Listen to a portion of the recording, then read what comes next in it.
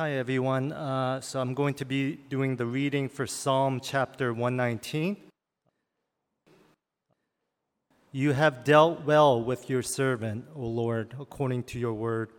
Teach me good judgment and knowledge, for I believe in your commandments. Before I was afflicted, I went astray, but now I keep your word. You are good and do good. Teach me your statutes. The insolent smear me with lies, but with my whole heart I keep your precepts. The heart is unfeeling like fat, but I delight in your law. It is good for me that I was afflicted, that I might learn your statutes. The law of your mouth is better to me than thousands of gold and silver pieces. This is the word of the Lord.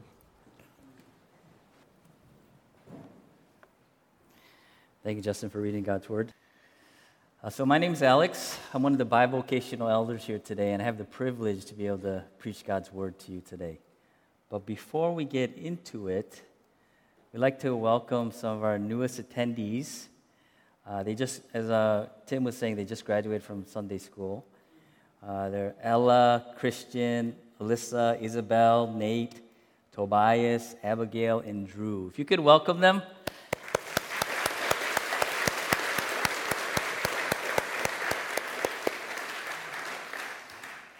So New Hope, please look out for these young ones, and in the coming weeks and months, see if they have any questions, see if you can help them in any way, and please pray for them as well.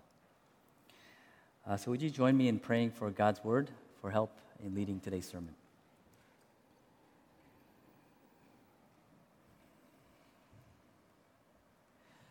Father, we thank you for this church. We thank you for Pastor Rob, the leadership, the worship team. There's so many humble servants that sacrifice and diligently work and things that we don't see. There's a lot of people that are servant-minded at this church, and they know what it's like when you said that you came to serve, not to be served. We thank you, Jesus, for what you have done. We thank you for your example, and we ask that you lead this sermon. You be the truth that is spoken. You be the reason why we gather, and you be the reason why we are changed and are transformed by the word. We pray all this in your name, Jesus. Amen.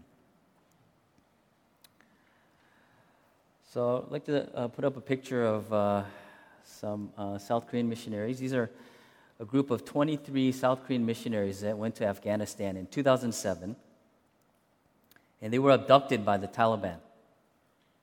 2 men in the group who were elders at the church were killed. Prior to that, the South Korean government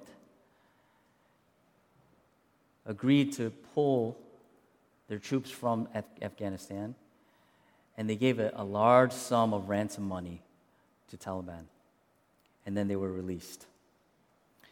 I was listening to a pastor speak about having dinner with this group after they returned back to Korea. One of the missionaries spoke of having a single copy of the Bible and how she ripped it up into 23 parts and then handed out to each of the missionaries. They were all separated, and in their time of isolation, they read the Word of God. They prayed over the Word of God, loved spending time with the Word of God, loved the Word of God, and relied on the Word of God in complete desperation as they awaited possible execution. And then they shared after they returned back home, they had strangely longed to be back there in Afghanistan, and how during their time in Afghanistan they had an intense intimacy with the Lord, and that their communion with Jesus during their alone time with His Word was very deep and meaningful. How they could hear Jesus so clearly. And then when they returned back to the comforts of their home in Korea, because all of the distractions and noise in their modern lives, they found it hard to have the same intimacy with Scripture and had difficulty hearing Jesus. Suffering is necessary. Have you ever met a person who has lived a very comfortable life, who has not had any significant struggle in their looks, their health, their education, their career, relationships, all gone well? Did they lack depth in their knowledge and in their words? Were they not aware of their strengths and weaknesses? Now juxtapose this person with another person who has had a hard family life, who has dealt with failure, health issues, tragedy, loss, death, but has weathered these trials and come out on the other end. Of course, this may be an overgeneralization, and there may be some exceptions. But I think we all know people that have some similarities with either of these two types of people. Fyodor Dostoevsky, a famous Russian writer who some consider the greatest novelist of all time, and although we're not sure if he was a true Christian, a lot of his books had deep Christian undertones and themes. He said this about suffering: pain and suffering are always inevitable for a large intelligence and a deep heart. I can't imagine a great person who has never suffered. Let me repeat that. Pain and suffering are always inevitable for a large intelligence and a deep heart. I can't imagine a great person who has never suffered. Do you agree with Dostoevsky? Suffering is necessary. What do you think? So let's go back to the passage for today and see what God's Word says about this. So can you please open up your Bibles to Psalm 119, starting verse 65. So Psalm 119 is the longest psalm, and it's actually the longest book in the whole Bible. Nearly every verse in Psalm 119 mentions and exalts the Word of God. Did you ever wonder what in the world are those strange words hovering above the paragraph? These strange words like Aleph, Beth, Gimel, Daleth. And in today's passage, we have the word Teth. Well, Psalm 119 is an acrostic poem of the Hebrew alphabet. So just like you, I didn't know what the word acrostic meant. Acrostic pattern writing is when you have a paragraph where the first letter of each sentence begins with the same letter. So, for example, in the English alphabet, the first paragraph, the first letter would be all start with A, and then the second paragraph of each sentence, the first letter would be B, and the third paragraph C, and so on. So each strange word that is hovering above the paragraph is a letter of the Hebrew alphabet, actually. And then each sentence of that paragraph begins with that letter of the Hebrew alphabet, subsequent to that. So by structuring the psalm as an acrostic poem, it uses the entirety of the Hebrew alphabet. The psalmist is attempting to show a comprehensiveness of the subject matter. Just like somebody today may say, okay, today's teaching is going to cover everything from A to Z. And in fact, Psalm 119 is a comprehensive reflection of the Hebrew Bible as a guiding principle in all aspects of human life. The acrostic structure of the psalm signals order. The psalmist acknowledges that the reality of the world is disordered, hostile, menacing, but he invites us to a different world, one that has been rightly ordered by God's instruction. So it's not known for sure who wrote Psalm 119, but it's believed by most experts probably written by King David in a way to teach his young son Solomon the Hebrew alphabet. But not just the alphabet of writing, but also the teaching of the alphabet of life. So Psalm 119 has been used many times over as a regular part of Jewish Orthodox, Catholic, Lutheran, Anglican, and Protestant liturgies. It's even been set to music and sung. You guys know who William Wilberforce is? He's a famous British politician whose life and work was instrumental in overthrowing and outlawing human chattel slavery. He's famously been known to have memorized all of Psalm 119. And when he was walking from Parliament to his home, he would recite 119 every day. This is memorably depicted in the movie Amazing Grace. So let's zoom in and take a closer look at the text for today and see what God is teaching us. So you can put up the slide. Yeah. So if you step back and look at this passage in its entirety, there appears to be like a progression of thought. So let's specifically focus on the three underlined verses there. Verses 67, 71, and 72. So it's before I was afflicted, I went astray. But now I keep your word. It is good for me that I was afflicted, that I might learn your statutes. The law of your mouth is better to me than thousands of gold and silver pieces. So it looks like there's three stages of thought that can most simply be described in three words. Okay, put the next slide. Straying, learning, and loving. So let's focus on verse 67. So before I was afflicted, I went astray. But now I keep your word. So before affliction, straying. Or a one-word summation of this verse could be said as straying. In the original text, the Hebrew word used here for afflicted can be further translated as humbled, troubled, weakened. And the Hebrew word for astray can mean err mentally, to sin ignorantly or inadvertently. So another way you can state this verse is, before I was humbled, troubled, and weakened, I was in error, ignorant, and in sin. Can you think of a time that your life was going really great and a period of calm and rest and you were really comfortable? Like maybe perhaps the last vacation you took to a warm, balmy place, beachy. You had really nice dinners, delicious desserts, and you slept in really late. And then for Sundays, maybe you had a really short family worship, or maybe you just forego church altogether so you get back to your relaxing. Your quiet time of scripture reading you usually do in the morning before you go to work. So maybe perhaps for several consecutive days there was no prayer or no scripture reading. Can you relate to that?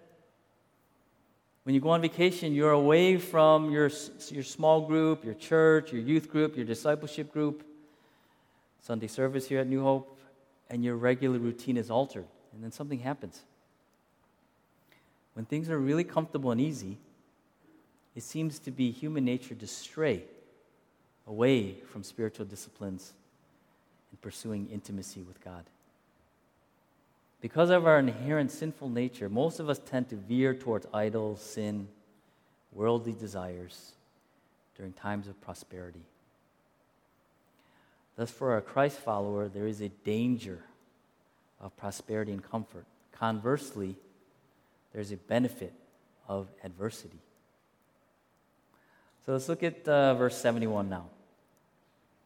It is good for me that I was afflicted, that I might learn your statutes. So a one-word summation, learning. So the same Hebrew word for affliction is again used here, that was used in verse 67. And then statutes here means laws, decrees, ordinances. So during affliction, there can be a resultant learning. And the learning during suffering can be much more impactful and long-lasting. C.S. Lewis, the famous Christian writer, philosopher, who wrote Chronicles of Narnia and Screwtape Letters and Mere Christianity, he put it like this: God whispers to us in our pleasures, speaks to us in our conscience, but shouts to us in our pains. It is his megaphone to rouse a deaf world. God shouts to us in our pain. And a difficult time of suffering can produce some good things, like endurance, character, and hope. Look at Romans 5. Not only that, but we rejoice in our sufferings, knowing that suffering produces endurance, endurance produces character, and character produces hope. Suffering produces endurance, character, and hope. Now, I can see how suffering can produce endurance and character, but how in the world does it produce hope? Somewhat odd. So hold that thought for 1 minute. We're going to get to that. Just a second. So youth group members, especially the new ones, Ella, Nate, Abigail, Isabella, Tobias, Abigail, Drew. I see some of you. Are you sleeping? Are you saying, Mr. Alex, I haven't gone through any suffering. What are you talking about? All this suffering stuff. I mean, the worst thing that I've been through is I had this bad stomachache because I had too much pizza or ice cream the night before. I can't relate to any of this. Well, did you know that suffering can help us not to sin? You know, there's a peculiar, strange, restraining power of affliction and suffering. What does that mean? So have you heard your parents, Ella, say to you, you have to learn the hard way? Or Nate, have you heard your mom say to you, you have to eat healthy to be healthy and feel good and grow? But you're like, I don't know about that. So one day when they're really busy and they're not keeping an eye on you, you eat ice cream for breakfast, lunch, and dinner. And then the next day, you have bad diarrhea and stomachache the whole day.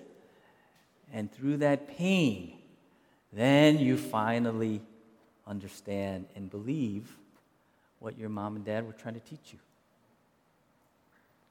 Well, in hard times, God can separate the sin which he hates from you and I whom he loves. Suffering can separate us from our sin. Then you're able to listen, understand, and follow God's teaching. And because of our sin, this cannot be equally done when things are all fine and dandy. Now check out what the Apostle Paul says here in 1 Peter. Since therefore Christ suffered in the flesh, arm yourself with the same way of thinking. For whoever has suffered in the flesh has ceased to sin, so as to live for the rest of the time in the flesh, no longer for human passions, but for the will of God. So I believe Peter's point here is that when believers are willing to suffer, the nerve center of sin is severed from our lives. And although believers will never be totally free from sin, when believers endure suffering for the sake of Christ, they wake up and realize that their purpose in life is not just to live for their own pleasures, but rather to live according to the will of God and for his glory. So let's go to verse 72. The law of your mouth is better to me than thousands of gold and silver pieces. So the one-word summation of this verse, loving. So you see, there was straying, learning, and loving, and affliction is on top, causing the straying to turn to learning.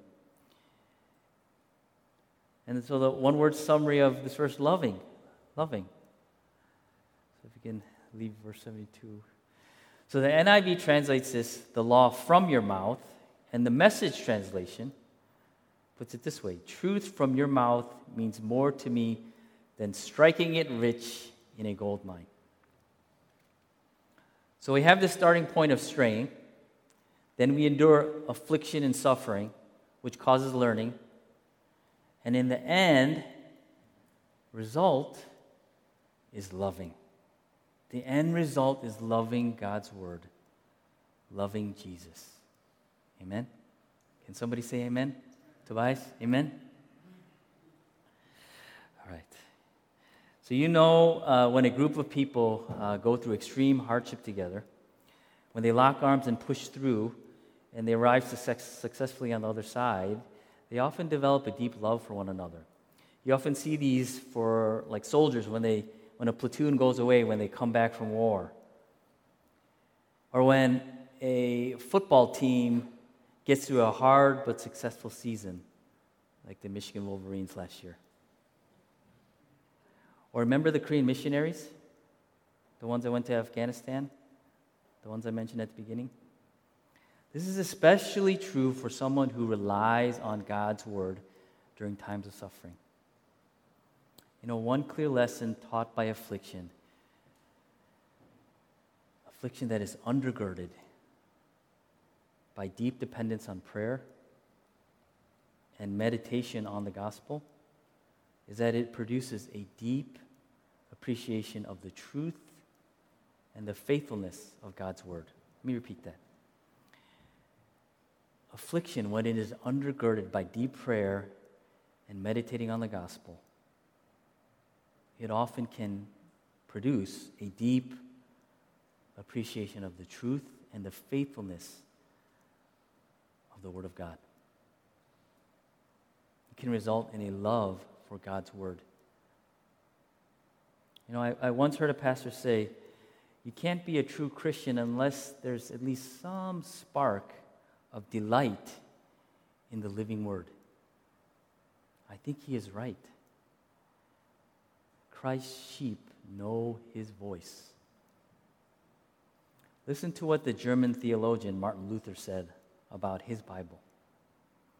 I would not live in paradise without the Word of God, but with the Word, I could live in hell itself. Let me say that again. I would not live in paradise without the Word of God, but with the Word of God, I can live in hell itself. Some pretty over-the-top, dramatic, hyperbolic words, but I think they have some truth. So, church, the Scripture is an ever-overflowing fountain that cannot be drawn dry. It's an inexhaustible treasure that cannot be emptied. Love for God and love for God's Word goes hand in hand. You should not see one without the other. And from today's text, we see that suffering is often necessary to produce a love for God's Word. Now, getting back to the question that we asked a few minutes ago, how does suffering produce hope? Or in other words, how does it produce an optimism or joy for the future? Hope and joy. So you probably heard people say, or when they pray, Jesus, make us more like you, right? But how do you accomplish this? It just so happens, as stated multiple times in the New Testament, just how to do this. And it's plain and simple. Suffering. Suffering is necessary. Suffering is a clear way to become like Him. Check out Philippians 3 here. That I may know Him and the power of His resurrection, and may share in His sufferings, becoming like Him in His death, that by any means possible I may attain the resurrection from the dead. Now here comes the hope and joy. Check out these next verses. 1 Peter 4. Beloved, do not be surprised at the fiery trial when it comes upon you to test you, as though something strange were happening to you. But rejoice insofar as you share Christ's suffering, that you may also rejoice and be glad when His glory is revealed. Now, Romans 8. The Spirit Himself bears witness with our spirit that we are children of God, and if children, then heirs, heirs of God, and fellow heirs with Christ, provided we suffer with Him, in order that we may be also glorified with Him. For I consider that the sufferings of this present time are not worth comparing with the glory that is to be revealed to us. We see this over and over in the New Testament, how as Christ followers we need to suffer. So how does this produce hope and joy? Tragedy for the Christian is always temporary and never permanent. I'll repeat that. So tragedy for the Christian is always temporary and never permanent. So as Paul stated here in Romans, in the previous verse, the suffering of this present time, it can't even hold a candle to the incredible eternity in heaven with our Lord Jesus. And the permanent result will be so wonderful that our brains cannot even begin to comprehend what that is. That's it. This is what can give you hope and joy. Moreover, check out this next verse from the letter to the Corinthians, 2 Corinthians 4. Though our outer self is wasting away, our inner self is being renewed day by day. For this light, momentary affliction is preparing for us an eternal weight of glory beyond all comparison. Just take a moment to meditate on that. These words, this light, momentary affliction is preparing us for an eternal weight of glory beyond all comparison. Wow. This is what is promised and guaranteed to us. Now, New Hope, if you meditate on God's guarantee of future grace and ask for the help of His Spirit, there will be an unshakable, durable, long-lasting hope and joy. And did you know that sometimes through suffering, God can even use it to bring one to saving faith? Suffering can shake someone up and sweep them away from their straying, causing them to learn about themselves and who God is, and maybe the only way to bring someone to love His Word, to love Him. So I'd like to tell you about a friend I knew growing up. He had a very comfortable, stable home and family. He went to great schools. He did well academically, socially, athletically. Then he got a great job in New York City, had an upscale apartment, a cool car, and an attractive girlfriend who later became his wife. By appearances, he had it all going for him. Yet there was an underlying ache or a longing in his heart that he couldn't explain, a low-grade constant depression and emptiness.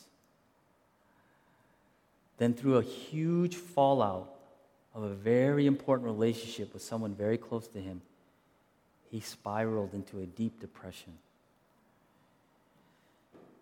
He lost all his confidence in himself. He lost all his self-worth. It was the first major failure in his life, and he had a really hard time accepting it. For close to 10 years, he struggled every day with anger, bitterness, betrayal, rage, unfairness. But through this trial, he began to think more deeply about himself, about his life, his purpose, his meaning. And then out of the blue, in helpless desperation, he began to cry out to God. At that point, he wasn't even sure that God even existed. And it was the very first time in his life that he truly prayed. Then through the urging of a good friend, he began attending a good church, which began a slow spiritual and intellectual journey. And after several years, he became thoroughly convinced that Jesus Christ was who he said he was, and that Jesus really, bodily, rose from the dead. And then he was baptized and he became a Christian. Suffering was critical for him to deeply think about his life. Suffering was necessary for him to ask who God was and to thoroughly investigate Jesus and the historicity of the resurrection. Suffering was necessary for him to completely trust and follow Jesus. That young boy was me. If I had not gone through my time of suffering, I would not be standing here today. My life would look very different. Suffering was necessary for me. So how does all this point to Jesus? Jesus Christ is shockingly different from the founding persons of all the other world religions. Christianity is very unique. In no other worldview does God become flesh, suffer, and die for you. In fact, in some religions, it's blasphemy to even think that God would degrade himself and be humiliated like this. The God of Christianity is very personal. He knows you, everything about you, everything you have experienced and will experience. Jesus Christ is an expert on suffering, especially unjust suffering. Jesus is the ultimate innocent sufferer. Jesus Christ is the best person who ever lived, and yet he suffered immensely. He knows exactly what you've been through and what it feels like. If you lost a child, as God the Father, he knows your pain.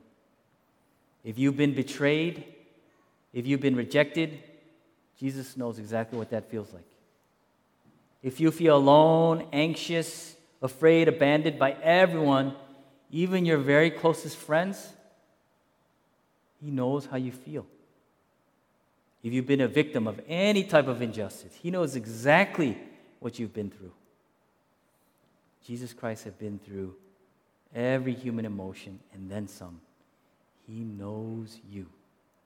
He knows your pain.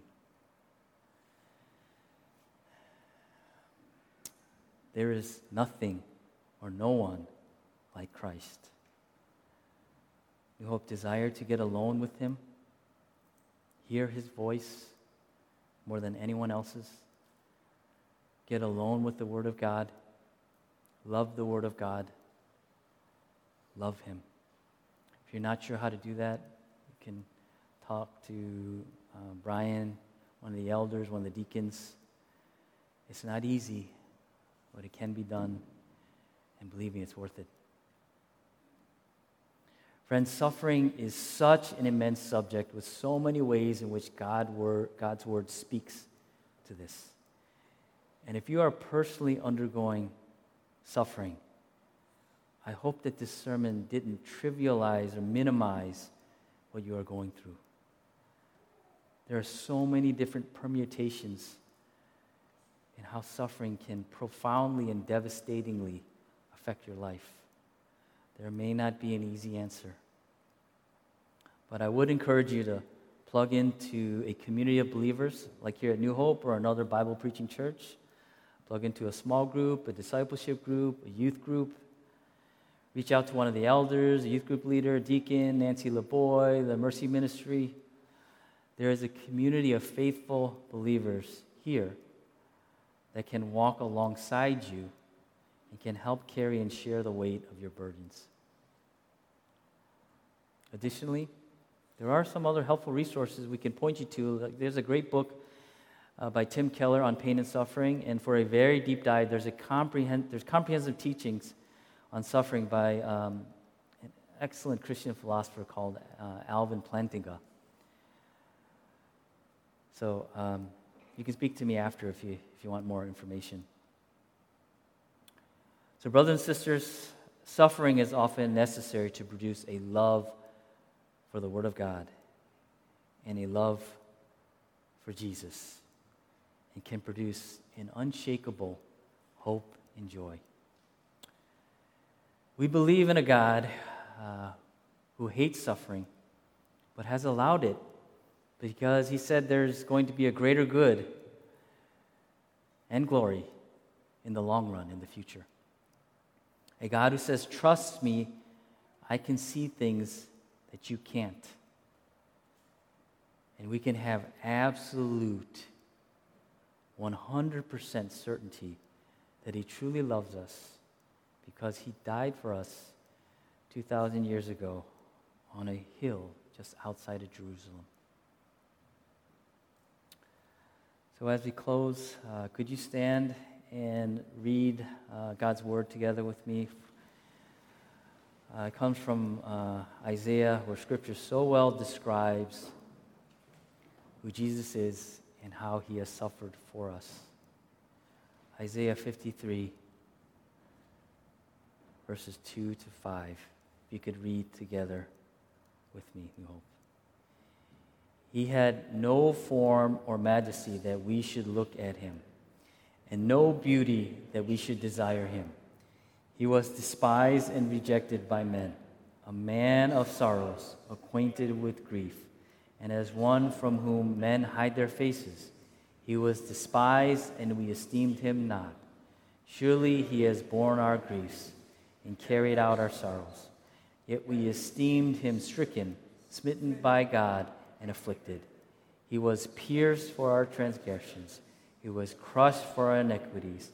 Upon him was a chastisement that brought us peace, and with his wounds we are healed. Let's pray. Father, thank you for Psalm 119. We thank you for what you teach us about suffering in our society today. Suffering is not something that's talked a lot about, but it's something that is all around us. We just have to look. It's everywhere. And we thank you that we have the ultimate innocent sufferer that taught us what it means to suffer and taught us that suffering is never meaningless and that it can produce something in us. And sometimes we don't see or understand, but that we should weep but trust. Weep but trust. And that we should always 100% know for sure that you love us. And that is never in question because of your death on the cross. We thank you, Jesus, for what you have done. We thank you for your example. We thank you for your life. We thank you for your sacrifice. We love you. We pray all this in your name.